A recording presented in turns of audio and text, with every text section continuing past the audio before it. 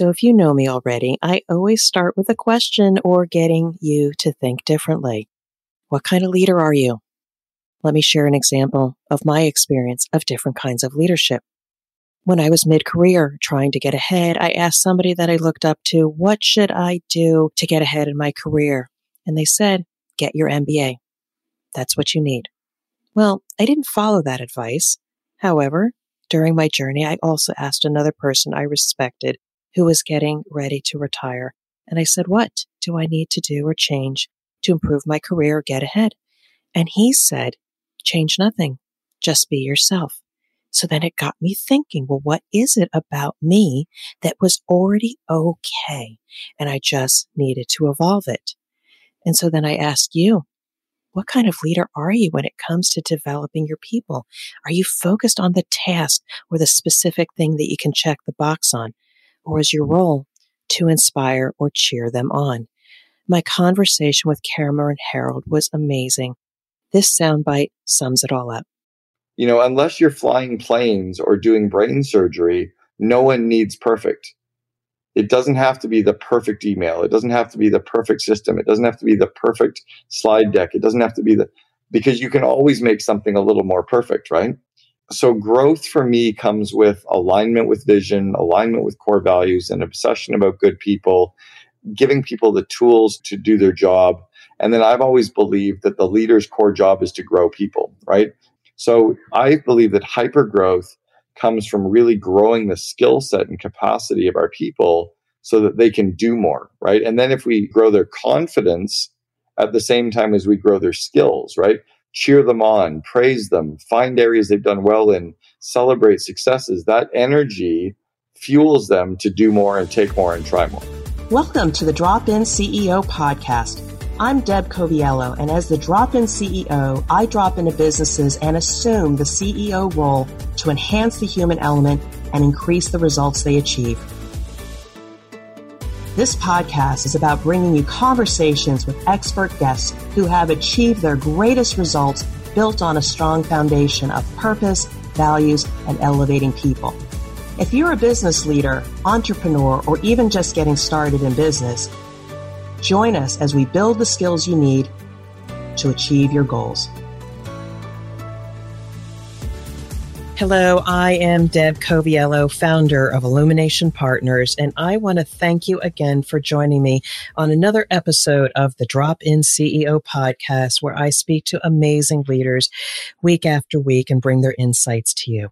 So if you like this episode, please subscribe, rate, review, tell others so we can continue to bring you great programming. And now it is my honor to bring my fantastic guest, Cameron Herold.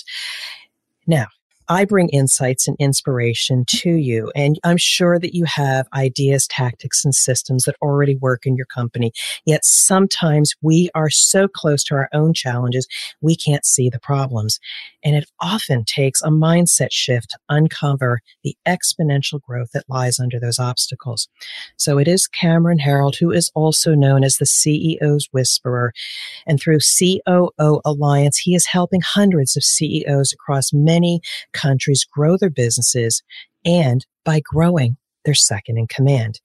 So with 25 years of mind-shifting experiences as a business growth guru who has helped many companies by the time he has been 42, he has had so many successes and, yes, occasionally some failures, and have given him the insights that help, and he knows what works with business owners. So his work has transcended many companies that have been featured by the Associated Press, Bloomberg, New York Times, Wall Street. He's even been interviewed by Oprah. I have the good fortune of sharing the mic with him. Cameron, welcome to the show. Hey, Deb, thanks for having me. I appreciate it. Looking forward to it. And I'm so excited. When I got introduced to you, I was grateful because you are a person that has some insights that I don't have. You've been an entrepreneur for many years. You've had so many businesses that you've gone through, but we both have in common. We drop into situations. We work with the senior business leaders and help them to get back on track. But before we get into the meat of the conversation, share with our listeners a bit about you personally and your career and the work that you're doing doing now? Because while a lot of people know you, not everybody does. And I think they do need to get to know you. Sure. So I was groomed as an entrepreneur. My father owned his own company, as did both sets of my grandparents, and they raised the three kids to be entrepreneurs. So for the last 25 years, my brother, my sister, and myself have all run our own companies. I was an entrepreneur with my first real company when I was 21 years old. I had 12 full-time employees. I ran a business for 3 years while I was in university. I actually started coaching entrepreneurs in 1989. So I've been coaching entrepreneurs for 32 years. I had coached 120 entrepreneurs by the time I was 28 years old, including Elon Musk's brother, Kimball. I hired Kimball Musk and trained him and showed him how to run his first business. And then his cousin, Peter Reeve, who built Solar City, I coached both of them 27 years ago. Built a company called College Pro Painters. I opened the West Coast of the United States for College Pro Painters. Went on as a co-founder of the franchising group for Boyd Auto Body and Glass. We built out the largest collision repair chain in North America. It's called Gerber Auto Collision in the US, Boyd Auto Body in Canada. Then I was hired as the president of a private currency company. We built that company up and sold it. And then I joined my best friend Brian to take his little garbage business called the Rubbish Boys. We rebranded it as 1-800-GOT-JUNK, and I joined as the 14th employee. Took that to 3,100 employees in 6 years. We ranked as the number 2 company in all of Canada to work for, had landed 5,200 stories about our company, big growth, just a really fun opportunity and experience.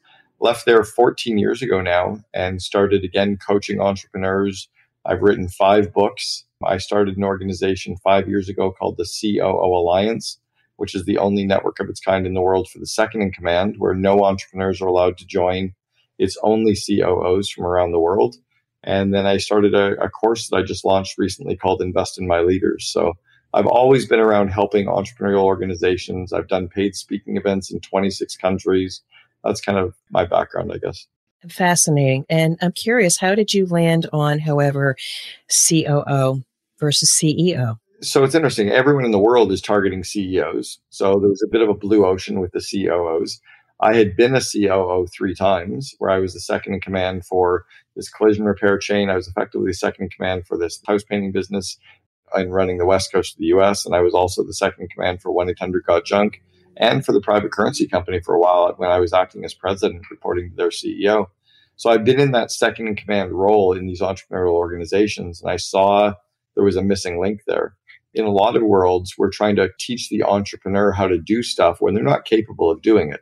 They're capable of knowing what it has to get done, but the COO is capable of actually getting it done. And then 3 of my clients that I was coaching, their COOs wanted to get together and talk about the ideas. When you talk to an entrepreneur about recruiting, they're like, we got to get all the right people on the bus. And they feel like that was a discussion about recruiting. That's like a tagline from good to great. But when you talk to a COO about recruiting, they could spend 2 days dissecting top grading and dissecting the interview process and dissecting reference checks and scorecards. And so I just saw that need for them. And we started the organization. We've now got about 145 members from 17 countries around the world. Minimum criteria, you have to do at least 5 million in revenue just to join. We've actually added 9 new members in the last 9 days. So we're just actually hitting a bit of an inflection point now in our growth. So that resonates with me because I have an operations background. I grew up in quality. That's my pedigree, but operational excellence. How can we do it better, faster, cheaper? What are those systems? Hence why my quality management background. And so it is, I remember early on, here's a quick story where I had a leader that I was reporting to, writing on a whiteboard all of these ideas, and I'm getting immensely frustrated with them. I said, okay, so I see the white fluffy clouds. Now, what are we going to do? When are we going to get it started? And how are we going to do that? So that is that mindset. So I so get it. But the entrepreneur has the vision. And so it is that challenge of bringing the COO narrative with a vision. But I'm curious. So you're developing the COO, the second in command. What are those challenges or opportunities for the COO for which your services and insights can move them ahead? So one of the core ones is understanding the dynamic of the CEO-COO relationship. Almost like the Men Are From Mars, Women Are From Venus book that got so powerful, where men finally understood women and women finally started to understand men. And we realized that men aren't just hairy versions of women. We're different animals. And we think differently. We approach things differently. Well, CEOs and COOs approach companies in a very different way. So it's understanding that personality profile of the CEO. It's understanding their DNA. It's understanding how to communicate in the way that they can hear.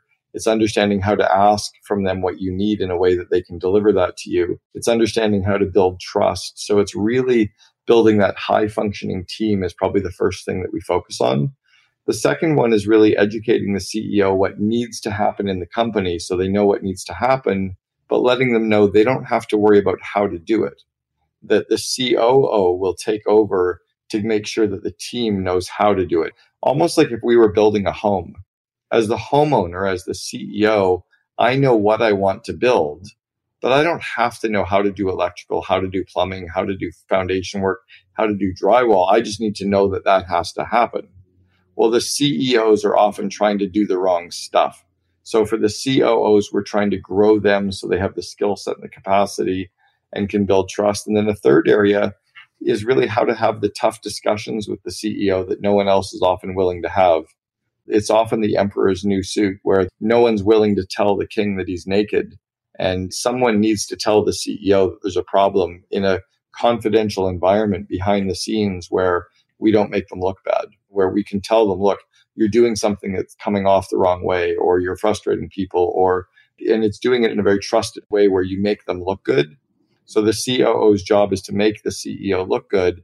And the CEO's job behind the scenes is to make sure that people still like the COO, who's often rolling out the tough decisions. So we spend a lot of time around those types of areas. So it's the interaction. It may not necessarily be the skill of one, but it's the interaction and how we can build that trust. I got to ask you a question because I wrote an article. Again, this interview, our listeners aren't benefiting from this conversation, but I am curious. I once wrote an article. I said, shouldn't one and the same person who performs the role of a CEO, couldn't they also do the role or understand the role of a COO? And I said, why don't we have more chief leadership officers? Because there's the leadership to see the future and the vision and take it in a particular direction. And then you need to understand how it operates. So why can't they be one and the same person, or can they be up to a point and then you need a separation? I think they are in the very early stages of entrepreneurship where the leader needs to be the vision and the hiring of people and directing of people and organizing of people. And then you can start to divide and conquer, where I think the leader's core role is to be the vision, the kind of in charge of culture, maybe working on strategy and with the board. But in terms of the operational getting shit done, it doesn't often fly with their DNA. It is very much a DNA thing. They're just wired differently. And that's the entrepreneurial CEO. When you get into the professional CEOs, they're running bigger organizations where they can't run everything anyway. They've got teams of teams that it is very much a divide and conquer kind of thing at that point. I'm finding that myself. So I am the visionary and my operations person has to keep me at bay. Well, here's something that's interesting that I think ties back into what you were asking though as well is in some companies, the CEO runs marketing. In some cases, the COO does. In some cases, the CEO runs engineering. In some cases, the COO does. In some cases, finance reports to the CEO. In some, it reports to the COO. So really what it comes down to is what does the CEO love? What is the CEO good at? What gives the CEO energy? And then let's get everything off their plate that drains them or they suck at or they don't like doing. And let's have the COO do that stuff. In a 1950s traditional family, husband and wife, she cleaned, she cooked, she took care of the kids, she took care of. Nowadays, it's very much I love cooking. My girlfriend hates cooking. I love the shopping. I love the meal planning. I love the prep. I love the cooking. It's my art form. She fucking hates it, but she likes cleaning. And the other day I hopped up to do the laundry. She's like, no, sit down. I want to do this. And I'm like, good, because I don't really love laundry, but she knew that I was going to be hopping up to then cook dinner. So we began the divide and conquer of the roles in the home based on what we loved and what we're good at, not based on what was a blue job and what was a pink job. And I think that's what happens with the CEO is they get to delegate everything but genius. Amazing. And I'm feeling that now again. I'm going to say this once. I am not that $5 million business where I do need that CEO and COO, but I do now realize I love building the brand. I love elevating others. I am the face. I am the sales and marketing. I am the brand. And while I love the details and keeping things in check, I am now getting ready to automate all that back office stuff. As much as I love it, I'm beginning to hate it because it keeps me from doing the stuff that I love. Yeah, and I've come down, like, so as an example for me, there's really 3 areas of my business that I love doing. I love talking to the media or speaking at events. I love coaching leaders, and I love networking and finding the who's to do the stuff that needs to get done. But outside of that, there's a lot of stuff I'm really good at, but I don't love it. I don't love to sell. I don't love to cold call. I don't love to oversee marketing. I don't love to oversee accounting and finance. I don't love strategy, but I love media. I love networking. I love coaching. It feeds me. I would do it for free, except my kids have to eat. So if I can delegate everything except genius, then it's easy. So let's take this in another direction. I love where this conversation's been. But when we think about, though, the people that you have had to help, where a COO or an organization, and I'm not sure where you come in at, is it working with the actual leader on their mindset or their skills, or is it the entire organization to get them back on track? And I'm curious about what are the typical challenges that you have seen and how do you help them? Yeah, it's never the organization. It's usually the CEO or CEO and COO. And then once in a while, they'll put one of their team members onto a call with me if I'm coaching them. If it's the COO alliance, it's only the second in command that gets to join. So it's the person who is second to the CEO. It could be president, it could be VP operations, it could be CFO. It doesn't matter on their title as long as they're the second in command to the CEO. I don't work across, and I don't do work. I have no deliverables for any of my clients. So I'm giving them the beta transfer of my information and ideas and systems and helping them. I'm not giving them the fish, but teaching them the fish. I'm teaching them how to grow organizations. And I work mostly on the areas of people, strategic thinking, meeting rhythms, kind of how to get more shit done with less people faster. Where I don't get into is IT, and I don't get into the finance side of the business. What's funny is I actually don't even know most of my company's core businesses, products, or services. I coach the second in command at Sprint, but I don't know anything about the telco space. I don't know anything about telecommunications. I don't even know how they sell cell phones. But it didn't matter because I was teaching the second in command at Sprint how to make the company more entrepreneurial so that it could merge with T-Mobile and sell. I've coached a trucking and fulfillment company for 6 years, from 40 employees up to 700. They just raised $255 million from Warburg Pincus. I don't understand anything about freight and logistics at all. So we don't even talk about what they do. We talk about how they do. But what I'd love to really know is a story. So I get you. You're an expert. You've done it. I need to understand at a deeper level, what was the situation, a particular person you coached through the COO Alliance? They were here and they got to hear. What were some of the breakthroughs or the learnings or the ahas that then they were able to break through and make a difference? One was a guy named Zach Morrison, who was running a company called Elite SEM. They were about 40 employees. They're now about 500 or 600 today.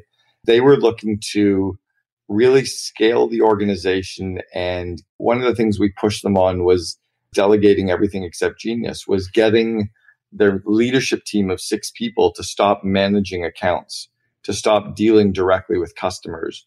And there was a lot of the obstacles of, well, we can't, and this is how we've always done it, and you don't understand our business. And so I just challenged them to think differently. And if I put a gun to your head and you had to, or if you were dying and you needed to, and they worked through the problems, and all of a sudden they realized that if they delegated, they'd grow faster. So they delegated, they trained people, they grew people, and their business growth just exploded. And it was because they decided to think differently. So because I don't understand their industry, I don't get caught in the we can't do it, because I don't know their business at all anyway. So I'm like, well, what if you could? Like, you think about Tesla. If anyone had ever said to you, we're going to build a car company and we will sell cars over the internet and we will never have car dealers, we would have thought they were crazy. But here I am buying a $130,000 Model S off the internet. I'd never test drove one. And I go and pick it up 3 weeks later. And it was like as simple as ordering from Amazon. Elon wasn't from the car industry, so he didn't have any of those preconceived notions of what couldn't be done. So I think that's where the COO Alliance is interesting, is because we're across every industry and the COOs are trying to think differently. We have the second in command for Sunbrella, a $1.2 billion fabric company.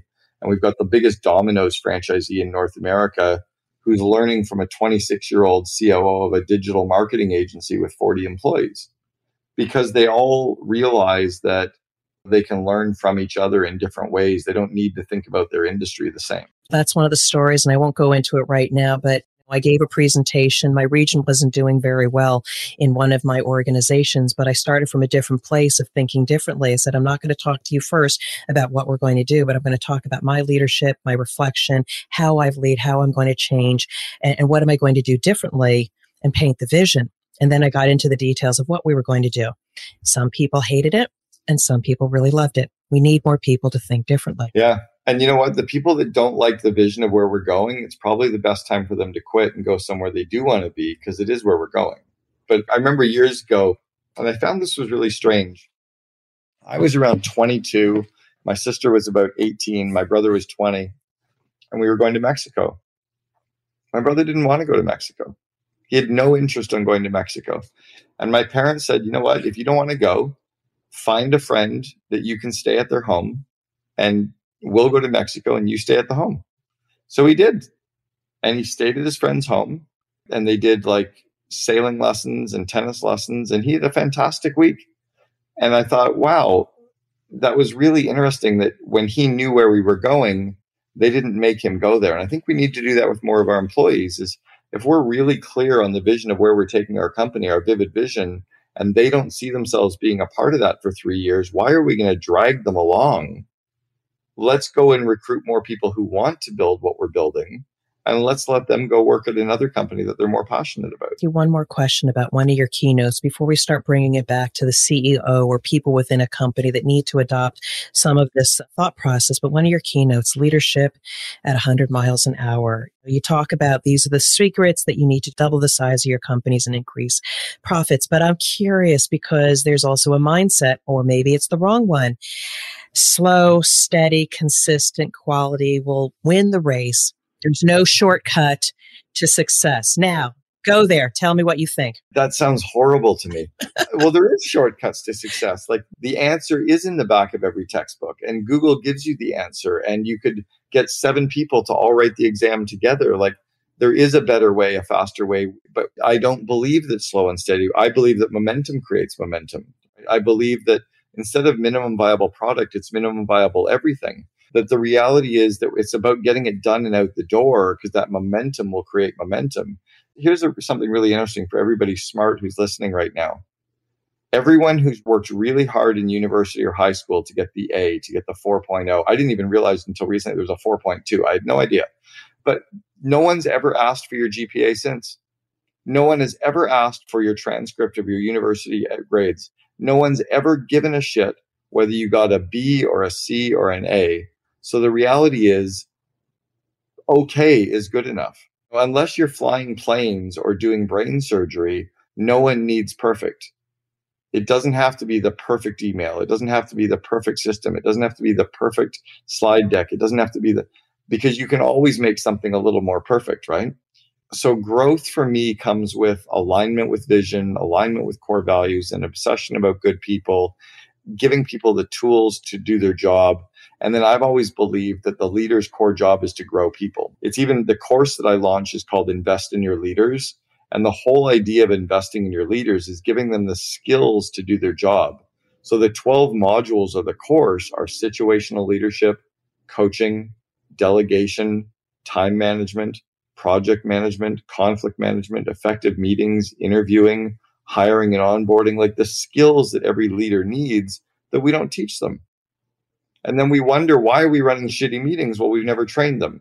Or why can't people get their email done? Because we've never trained them. Or how come they don't deal with conflict well? Because we've never trained them. And we teach them how to do the functional aspects of their job, but we don't teach them the executive functioning skills until you're in a big company like a Xerox or a Starbucks or a GE, where they have leadership teams and HR departments. But most of the companies with the 30 employees to 300 employees have no development training to grow their people. So I believe that hypergrowth comes from really growing the skill set and capacity of our people so that they can do more. And then if we grow their confidence at the same time as we grow their skills, cheer them on, praise them, find areas they've done well in, celebrate successes. That energy fuels them to do more and take more and try more. And so that's why we're so aligned, because I drop into companies that are 25 to about 100 employees, and we get frustrated with those people that have been subject matter experts that execute and get things out the door. And then we say, we have a problem. They can't grow. They're not doing succession planning. They're not creating a roadmap. They're not creating a vision, the behaviors. And then we wonder what's wrong. And then they say, Deb, can you help me? So I drop in and help do that. But what your offer is, it's so critical. One of the things I talk about is corporate courage. Sometimes a senior leader going through rapid change in an organization, the COO, needs the courage to realize you can't do it alone. You might need an external resource, the course, to teach those essential skills. Because if you don't, I also talk about corporate destabilization. You promote them, the company is going through rapid growth, and then things start breaking. And then your customers feel it. And you know what's happening? I think the reason that people are starting to become okay with hiring experts like us to come in and help them, they're having to unlearn something the school system screwed them up with. So if you start in kindergarten and you go till the end of university, you've now gone to school for 17 years. And in 17 years, you were taught to be the smartest person in the room. You were taught to memorize everything, to do it all on your own, can't ask your neighbor, don't look at their notes. You had to be the smartest person. 17 years, we were fucked up.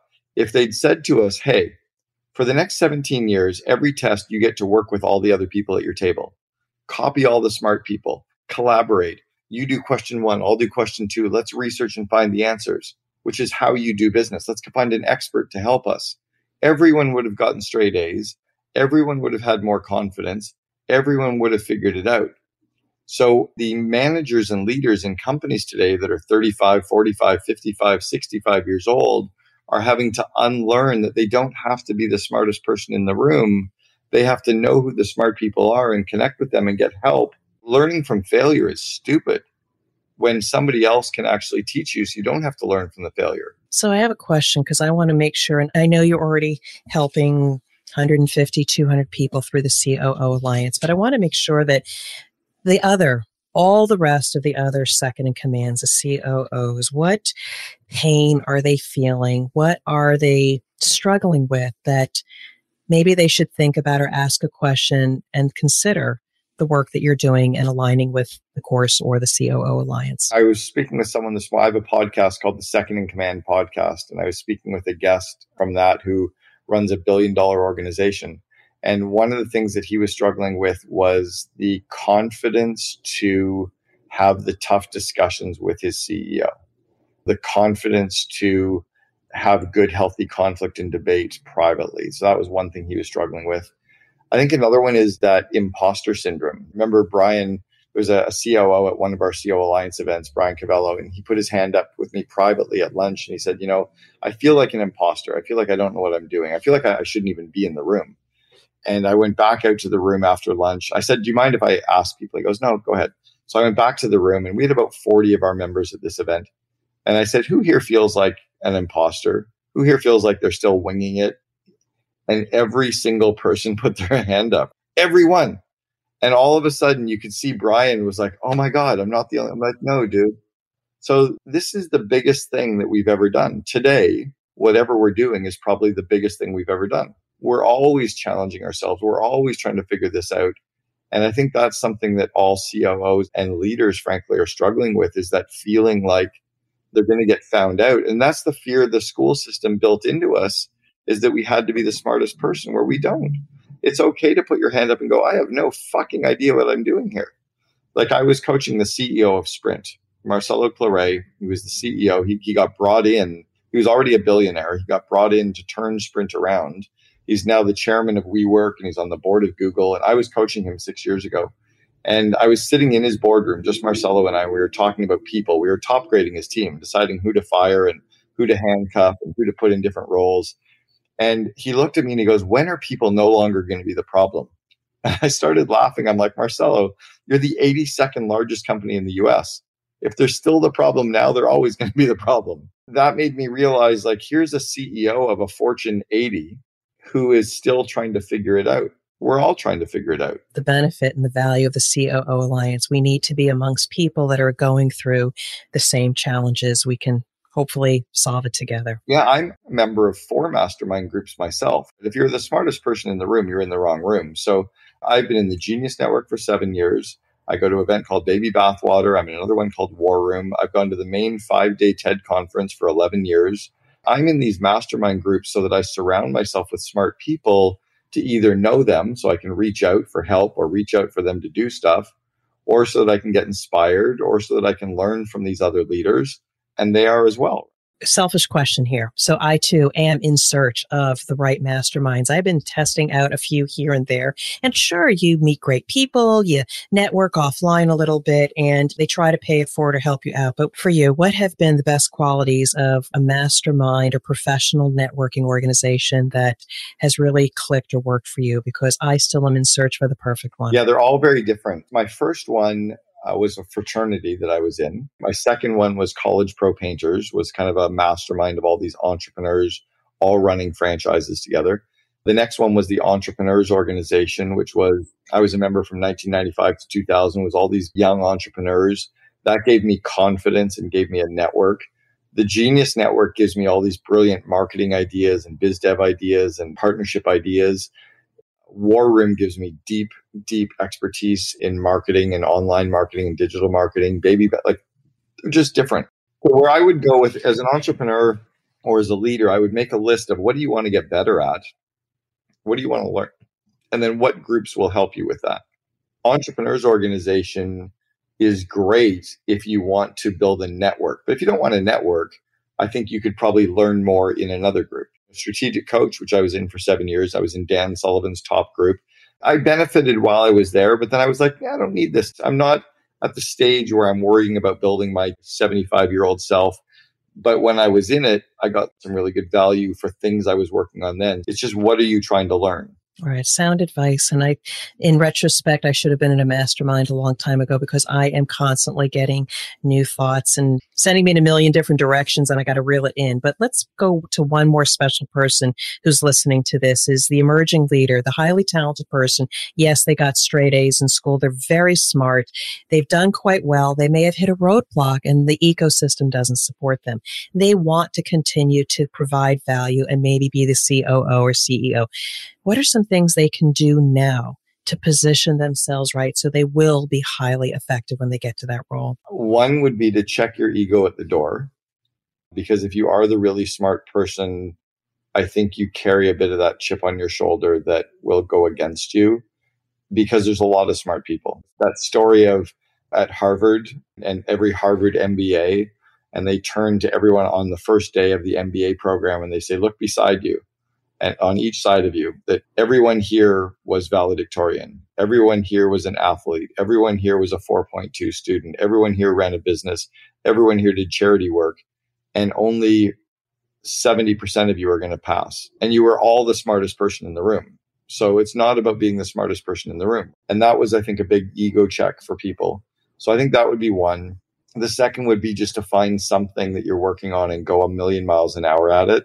And just because it takes a long time to get to the night before you become the overnight success story.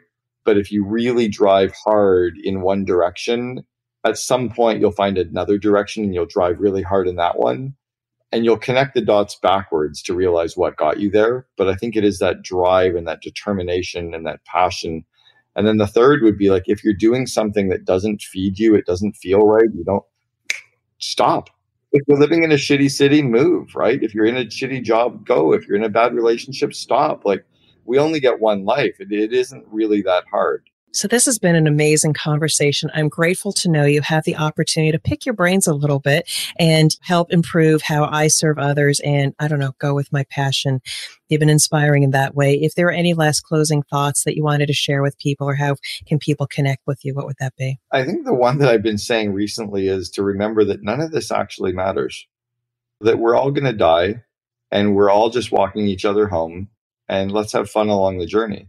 And if you can have fun in doing what you're doing and while you're doing it, that I think it makes the journey a little bit better. And you also spin off more positive energy with everybody as well. So that would be the big one, right? Is just have fun along the way.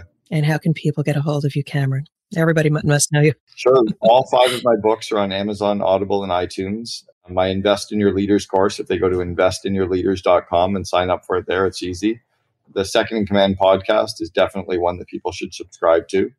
And then the COO Alliance, just go to COOalliance.com. If you're greater than $5 million in revenue, you should take a look at putting your second in command into that. So I normally wish you continued success in what you're doing. You already have been amazingly successful, but now you're giving back and helping others. This has been a fantastic interview. I'm grateful and simply thank you for your time. Thanks, Deb. I appreciate it. Thank you for listening to the Drop-In CEO podcast. My new book, The CEO's Compass, will change the way you think about leadership, navigate rapid transformation, and elevate the leaders of tomorrow. If you're feeling off track, the CEO's Compass assessment will guide you to peace of mind in days, not months. You can learn more about the CEO's Compass by visiting my website at dropinceo.com. Now go out and lead, inspire, and achieve your goals.